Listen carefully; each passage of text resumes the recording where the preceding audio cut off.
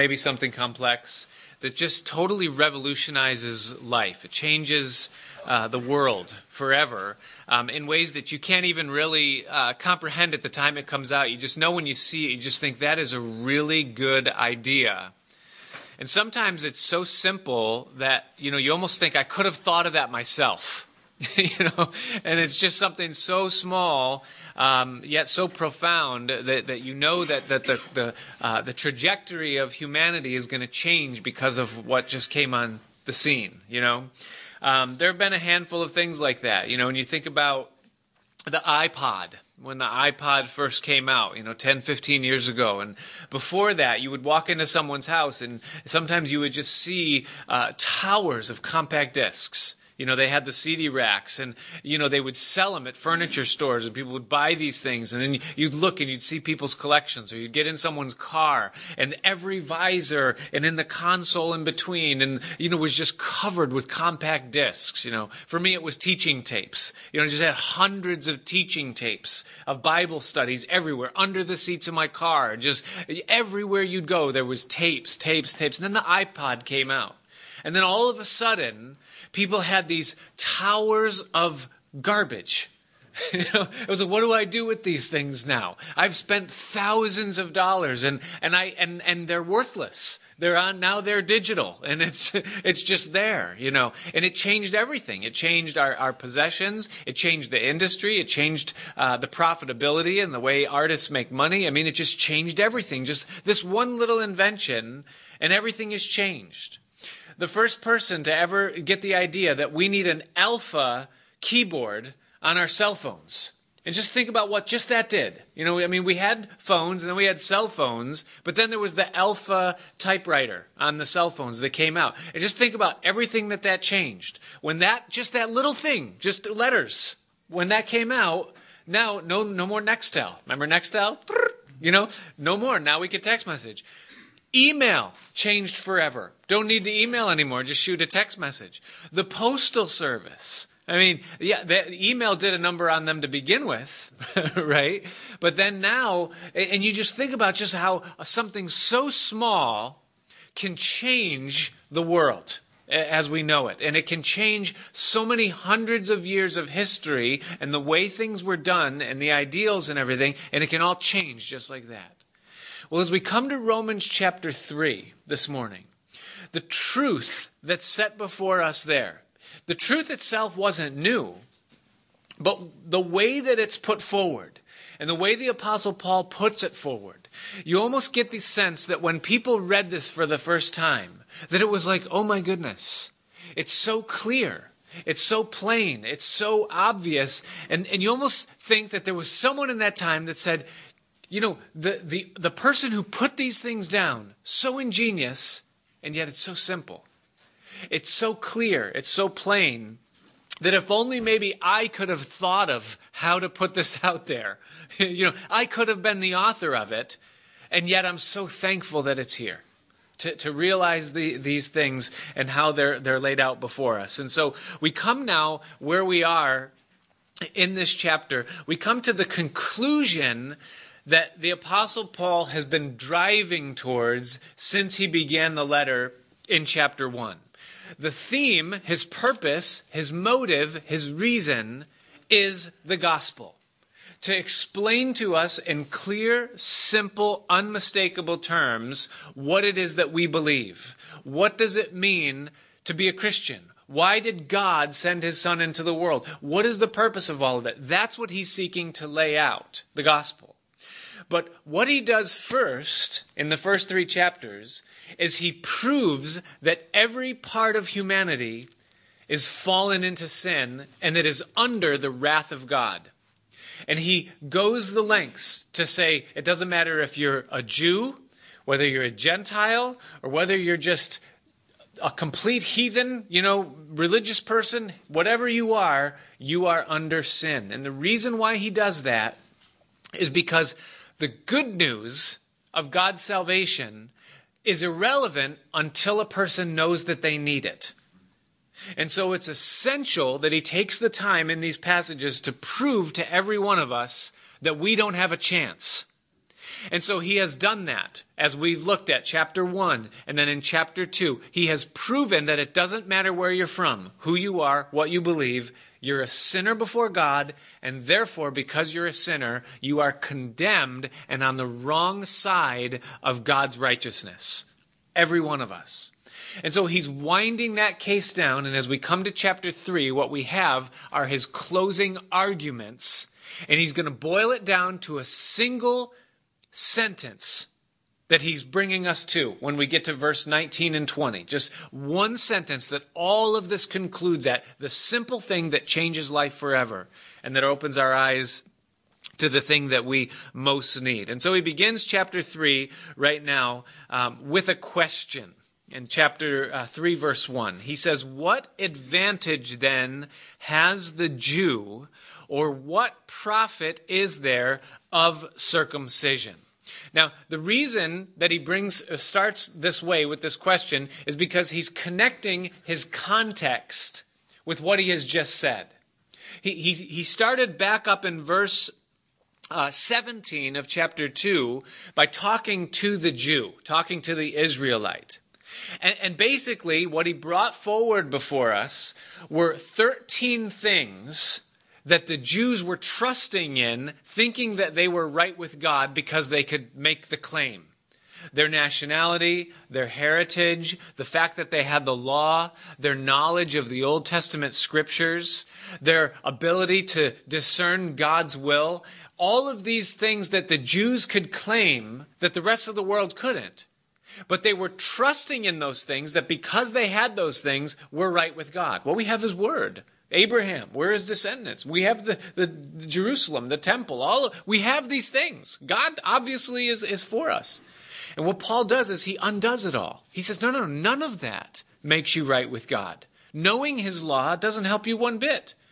A blood test that proves that you're a Jew, it does nothing for you because your fallen humanity is nothing. And so now that he's shown that they're nothing, he begins by saying, what advantage do they have? Is there any? And the answer he gives in verse 2, he says, much in every way. There absolutely is an advantage to being Jewish, but it's not the advantage that they think that it is. And so what is the advantage that the Jew has over the Gentile or the heathen or anybody else in the world? And here's what it is. He says, much every way, chiefly or primarily, because that unto them were committed the oracles of God. Now that's just fancy King James language for saying that what was given to them was the scriptures. That through Abraham, Isaac, and Jacob, and then through Moses, and then through the prophets, came the law and the scriptures. The truths of God were revealed to them first, but also through them to the rest of the world. And just kind of as an aside, for you and I, primarily in this room, represented Gentiles here, we're indebted to the Jews. The Jews have a bad rap. They're hated basically throughout all of history, and they've even been stomped on by the church throughout history as being Christ killers and those that have rejected, and God is through with them and the whole thing. No. God is not through with the nation of Israel, and we are very much indebted to them because not only did they give us a Savior, but they also gave us the Scripture. And without the Scripture, we wouldn't have truth.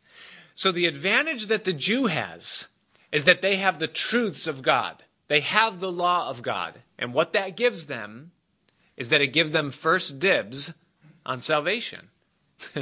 That's why, remember in chapter 1, verse 16, when Paul says that I'm not ashamed of the gospel, for it is the power of God unto salvation, to everyone that believes, to the Jew first, and then also to the Gentile. Why is it to the Jew first? Because it was to them that the law was given. They had first view, first dibs on it, so that it could have its proper effect. Now, knowing it, having it, does nothing. But its effect upon the life, when it does what it was designed to do, now the advantage begins to manifest itself. So the Jew has an advantage, just not the advantage that that they thought that they had. Now, as he goes into closing arguments in verses 3 through 8, he's going to ask 3 questions, and then he's going to give the answer to those questions and draw conclusions from them so that he can boil things down now to where he wants to go. So 3 questions by way of closing arguments the attorney Paul brings to us. First question, verse 3. He says, "For what if some did not believe? Shall their unbelief make the faith or faithfulness or truth of God without effect?" In other words, God gave the scriptures, the law, the 10 Commandments, to the Jew and to the world through the Jews, and now it's out there. Now, if some of them, the Jews or the hearing Gentiles, choose not to believe it or to remain ignorant of it, well, I don't want to hear it. I don't want to believe it. That's your thing. That's not my thing. And so I just separate myself from it. Does that make the truth of God null and void in my life? Or do I become unaccountable to it because of my ignorance of it or my unbelief in it? That's going to be the first question or first argument that arises in the defense. Well, I didn't know, or I didn't believe, or I was Irish and not Jewish, and so therefore it didn't apply to me. Or I was brought up Buddhist, and so I don't know the 10 Commandments. I don't believe it. So does that make it null and void in my life? Can I gain an acquittal based on the fact that I didn't believe it? And Paul gives the answer in verse 4, God forbid. Yea, rather, let God be true, but every man a liar, as it is written, that you might be justified in your sayings and might overcome when you are judged. Now, Paul quotes, he says, as it is written, and he quotes from Psalm 51, and it's verse 4.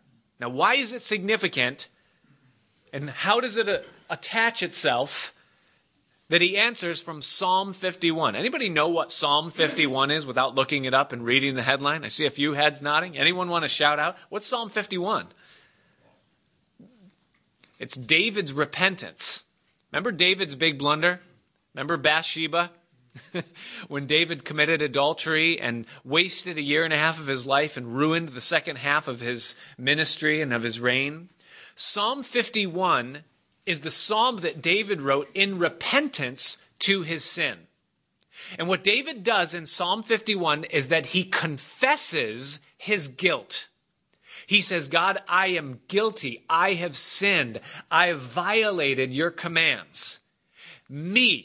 My heart is exposed, and when your commandment, your word, shines its light on my deeds and actions, I am exposed as a sinner before you. And then David says these words that Paul quotes here. He says, and I say this so that you might be justified when you judge and clear when all of this is laid out before you in court. In other words, your word, God, plus my sin laid out openly for everyone to see proves that I am guilty before you. In other words, the conclusion that Paul is making by asking and then answering this first question is that God's law, the word, manifested next to my deeds makes me guilty. I'm guilty before God. So the word of God, my actions proves guilt, meaning the law of God exposes my sin. That's the conclusion that Paul is coming to in asking this first question. What's the second question Paul asks to bring a second conclusion? Verse 5. But if our unrighteousness, that is our sin, commend or exalt or advocate for the righteousness of God, that is his holiness, then what shall we say? Is God then unrighteous who takes vengeance? Okay, next question. You say, all right, let's take your answer to question number 1, that the law plus my deeds makes me a sinner. Well, if God's law is magnified by the fact that my deeds are sinful and I become guilty, then doesn't that make God unrighteous? If my deeds only expose the truth of God's law, then what right does he have to judge me? Can I get out? Can I be acquitted in court? And can I get a not guilty plea? Because what you're saying, Paul, is that God's law just makes me guilty. So that's not fair. Can I get an acquittal because things are bent in God's favor? And his answer, verse 6, again, God forbid. Another resounding no. For then how shall God judge the world? If God is going to judge the world, he's got to have a criteria by which he's judging. And the law of God becomes that criteria. And so you can't get off. Just because your sin makes God's holiness look brighter doesn't mean you can get off on a technicality. And then question number 3 in verse 7. He says, for if the truth of God, that is the law of God, the standard of God, if the truth of God has more abounded, come forward, lift it up, through my lie, my sinfulness, my sins have made his law glorified unto his glory, then why am I also judged as a sinner? And not rather, as we be slanderously reported, and some affirm that we say, let us do evil that good may come, whose damnation is just. In other words, Paul's third rhetorical question to bring another condemnation to these people is that if my sin brings glory to God's truth, then why not just sin? Because my sin is making him appear holy, so he's being glorified in his righteousness through my iniquity. And so I might as well just keep on sinning because he's getting glory through my sinfulness and my sinful behavior. And Paul's reply to that is very simply, your damnation is just. If that's your mentality, well, I'm just going to sin because it glorifies God in some way by making his word to be true, then you deserve everything that you get coming to you. You say, okay, what's the point that Paul's boiling down to as he's removing these arguments, asking these rhetorical questions? Verse 9, he says, what then? Are we better than they, speaking of Jews being better than Gentiles? And he says, no, in no way. For we have before proved, both Jews and Gentiles, that they are all under sin. Now, do you see that word all at the end of verse 9? Who's a sinner? All. As it is written, and now he strings together a few different passages of Scripture. He says, there is none righteous, no, not one. Quoting there from Psalm chapter 14, verses 1 and 3. Not one. There is none that understands. There is none that seeks after God. They are all gone out of the way. They are together become unprofitable. There is none that doeth good, no, not one. Now that's an amazing assessment for God to make when he looks at humanity. He says, I look at humanity and what I see is that there is not one who is righteous. The most righteous person before God is unrighteous because the comparison is God's law and God's holiness. He looks at them and he says that there are none that seek after God. Now that's amazing, isn't it? Because we would look at the sea of humanity and we think, no, there are some that seek after God. But God says, no, there are none that seek after me when he looks at humanity.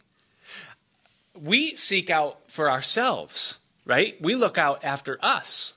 And God sees that in its purest form. And then he says in verse 13, watch this, their throat is an open sepulcher. That's pleasant, isn't it? That's an open grave. Maybe in the morning, God, but no, their throat is an open sepulcher. With their tongues they have used deceit. The poison of snakes is under their lips, whose mouth is full of cursing and bitterness. Their feet are swift to shed blood. Destruction and misery are in their ways. The way of peace they have not known. There is no fear of God before their eyes. Now notice that he covers every part of the body, from the mouth to the head to the foot. God looks at the whole of the man, and he sees that the whole thing is corrupted by sin. That's what God sees when he looks at humanity. I think of Isaiah chapter 1. Most people have read Isaiah 1. I think that the mentality of a lot of Christians is like, well, that's a big book, I'll read it. And then they read chapter 1, and they get maybe to 2 or 3, and they're like, yeah, that is a big book. I'll read New Testament. But everybody's read 1, and 1's a remarkable chapter because in it, God gives a very similar assessment of his people in that chapter.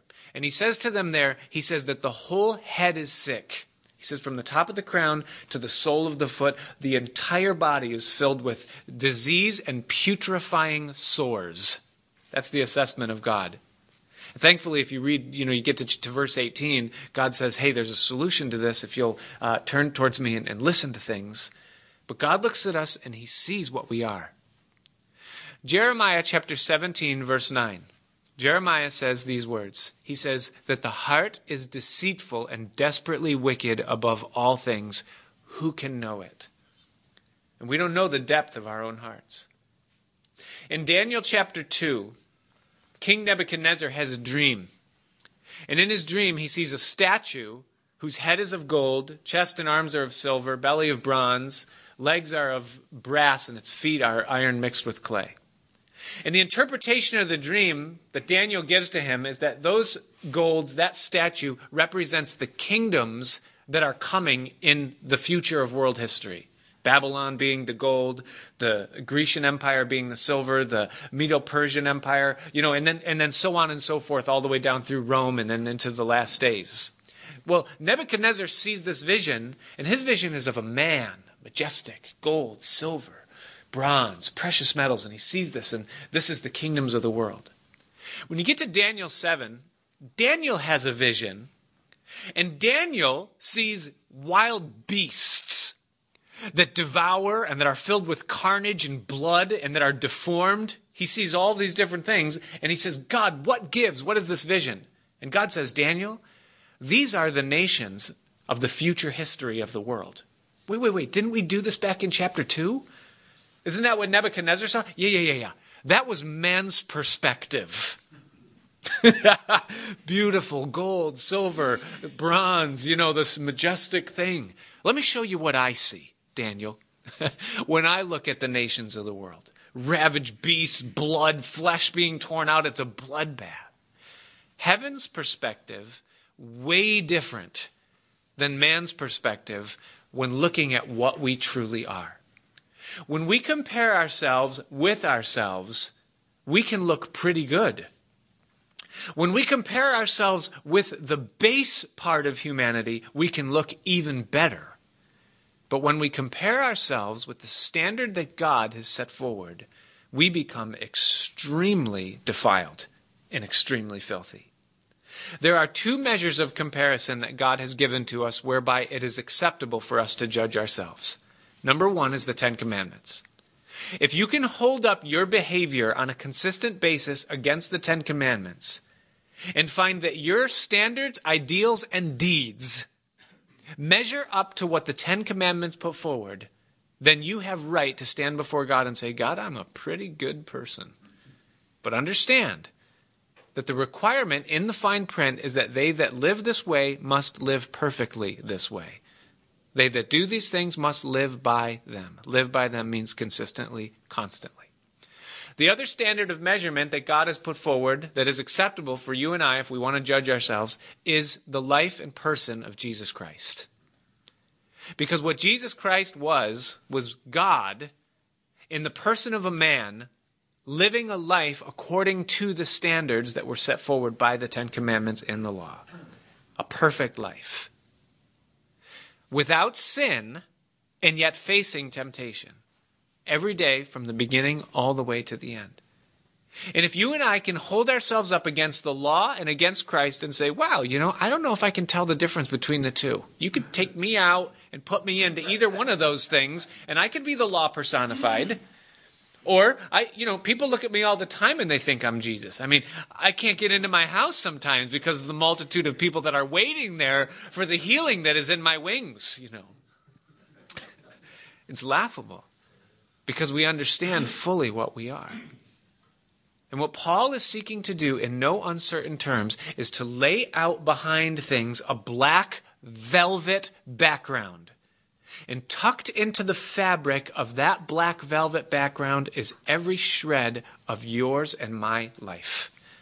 We hold and possess nothing before God. We have no boast. We have no righteousness. We have no claim to be on the right side of God's justice. He is holy. We are fallen. That's the conclusion of the matter. You say, okay, then what in the world is the purpose of God giving the law to man in the first place? Because if we draw this thing out one or two steps behind, it just makes God cruel. I mean, basically, he gave us a law and a standard that it was impossible for us to keep, and that does nothing but condemn us to hell forever. Thanks, God. I mean, you could have left the law thing out of the world. We would have at least been happier, even if we ended up in hell in the long run. Why, God, did you give us a law that magnifies your holiness and accentuates our defilement and that condemns us to hell forever?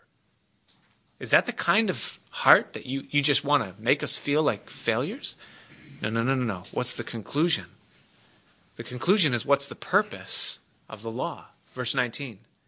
He says, now we know that what things soever the law saith, it saith to them who are under the law. Now, who's under the law? Everyone. We all are. The whole world is under the law of God. We're descendants of Adam.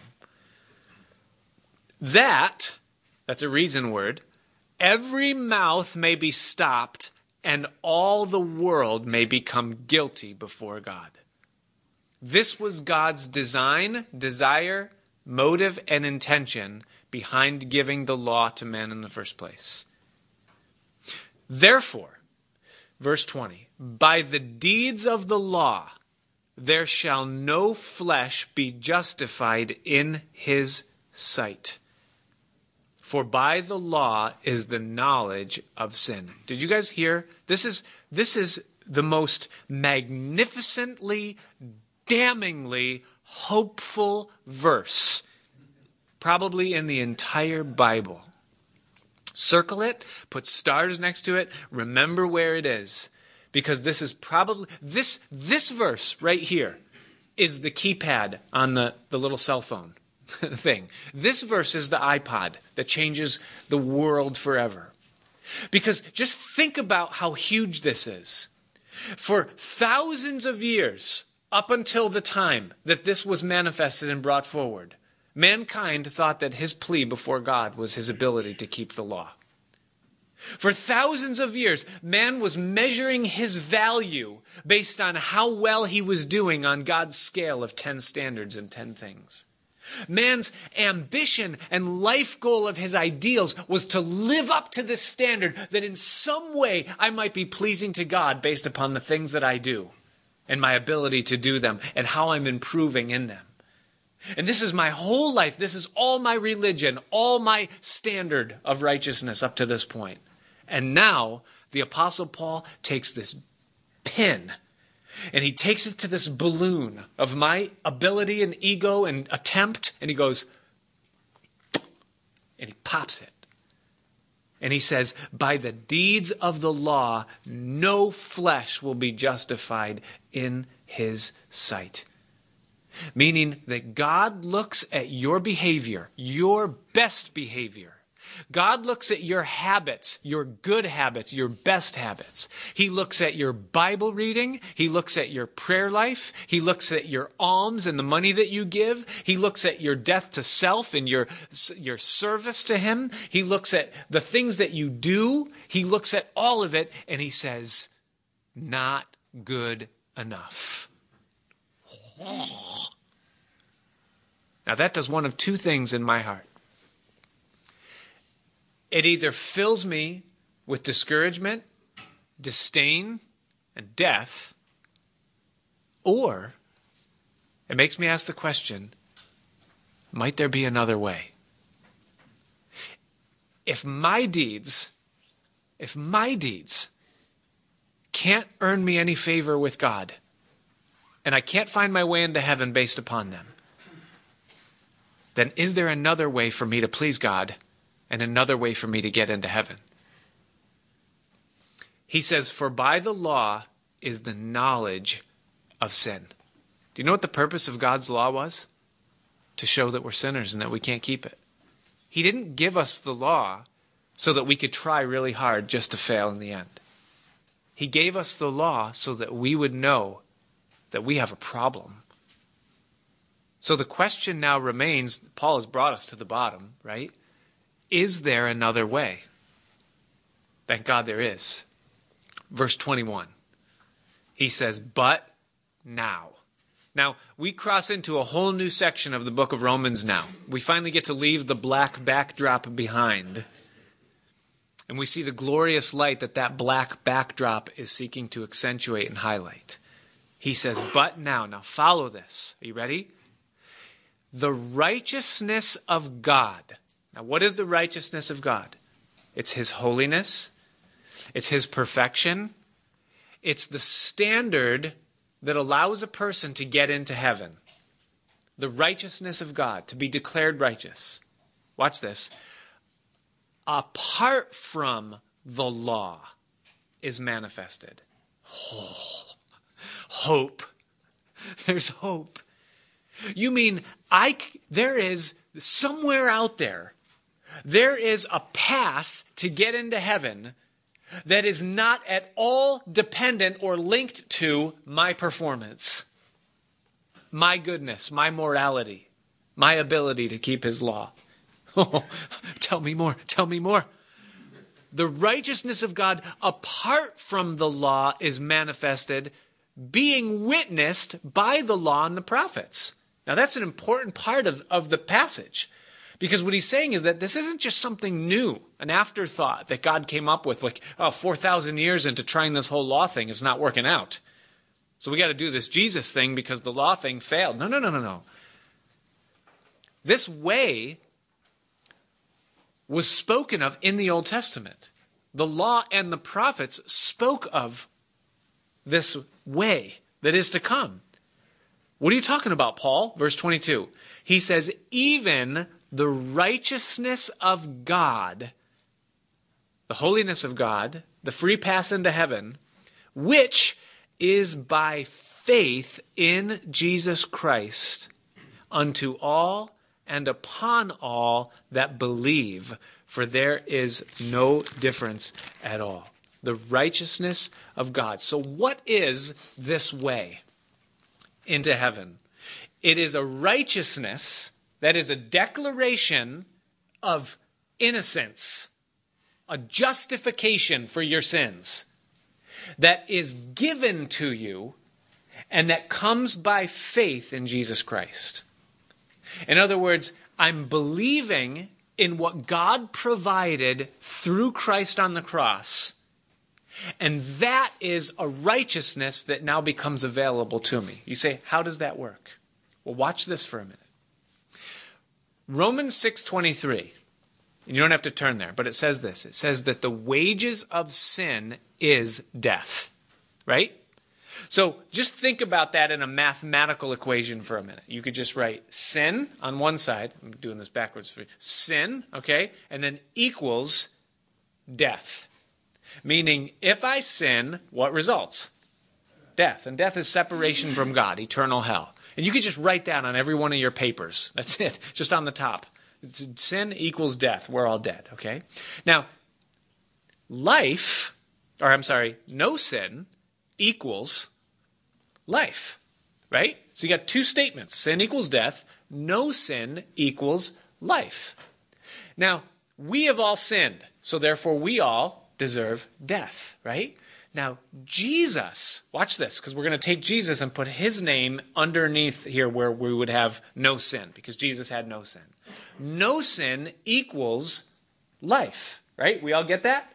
But what Jesus did is that Jesus, who had no sin, he became sin. He moved his name into the sin column, right? And he absorbed death. So the cross was Jesus absorbing the punishment for all sin. So Jesus died, and in the process, something happened. Because Jesus had no sin, yet he suffered the consequences of sin, listen, the righteousness that was in Jesus because of what he did popped up into the air. And it became available for someone else because he effectively traded places with the sinner. And so he said, okay, I'll go to death and I'll release my righteousness. And now what God has declared is that any man who will confess his guilt of sin can come to God by faith in what Jesus did, and that righteousness that was provided by Christ will be laid then to their account. The law of God demands that sin be punished with death. If there is no Jesus, then that means that you have a piece of paper that has all of your sins listed on it, every one that you've ever committed. And you have to answer and pay for every one of those sins.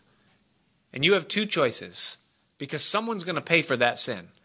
You're either going to pay for it yourself, which is going to mean hell, forever eternal separation from God, or you have to find someone who has never sinned, someone on the planet somewhere, that is willing to trade places with you and die for you so that you can have what they've earned rightfully, a place in heaven.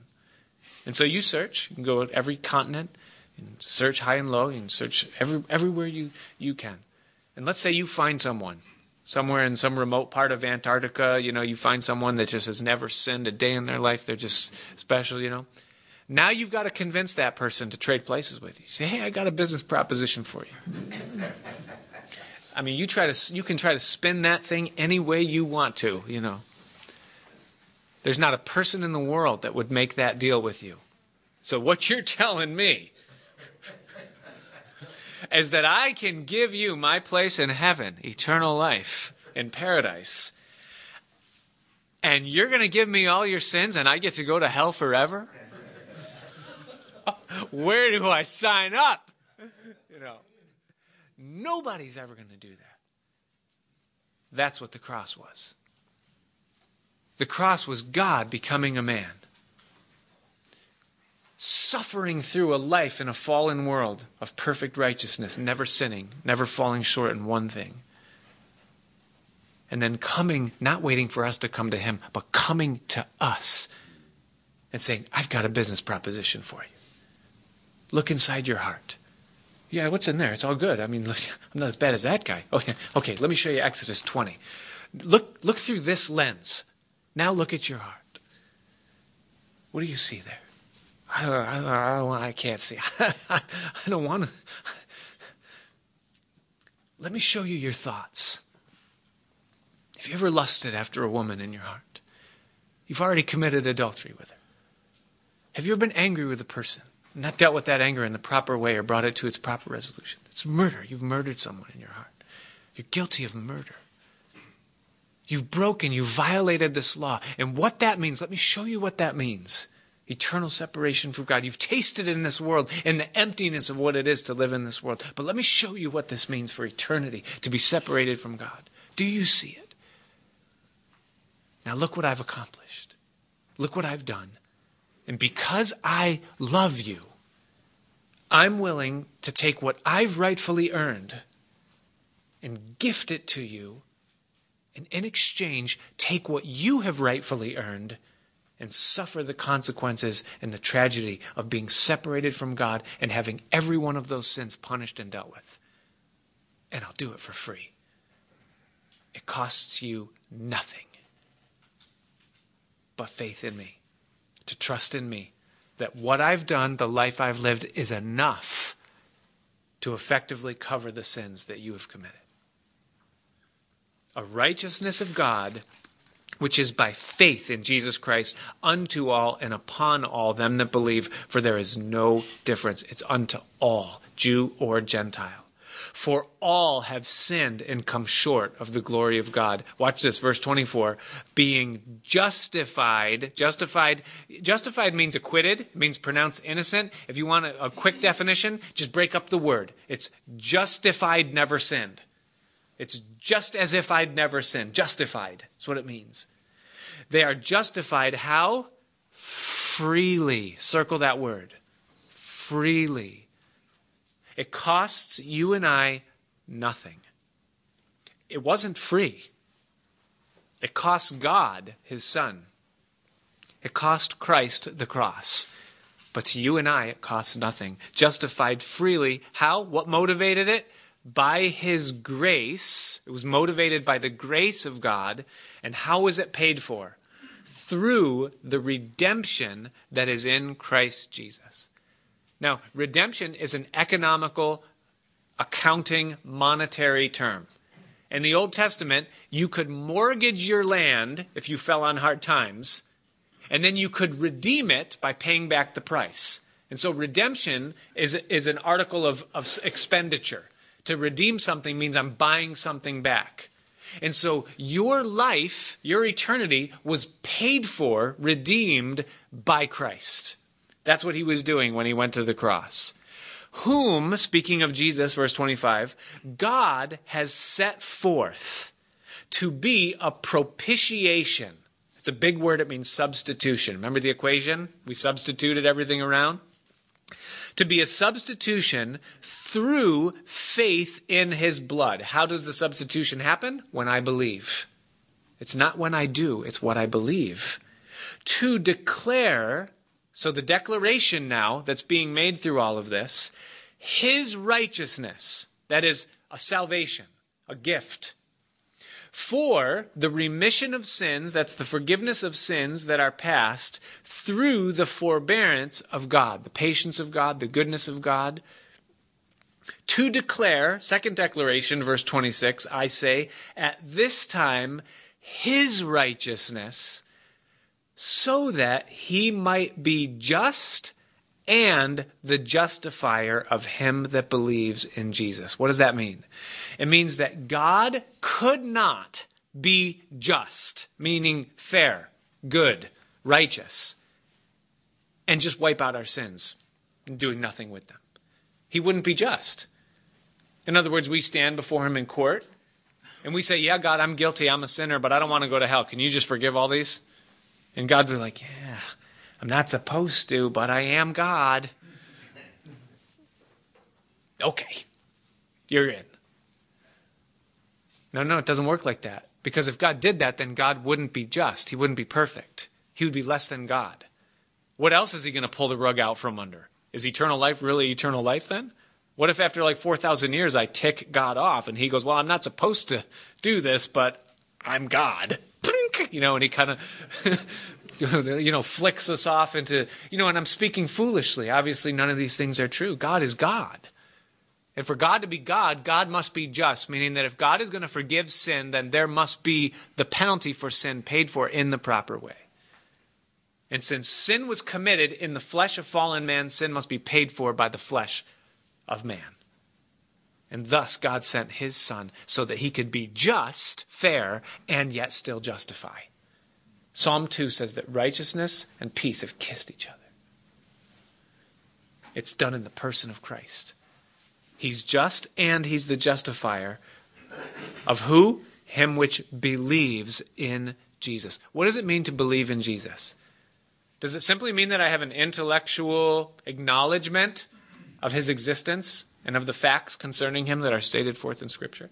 No, it's not what it means, because James tells us that even the devils believe in Jesus, and they're certainly not saved or redeemed because of their faith. They believe.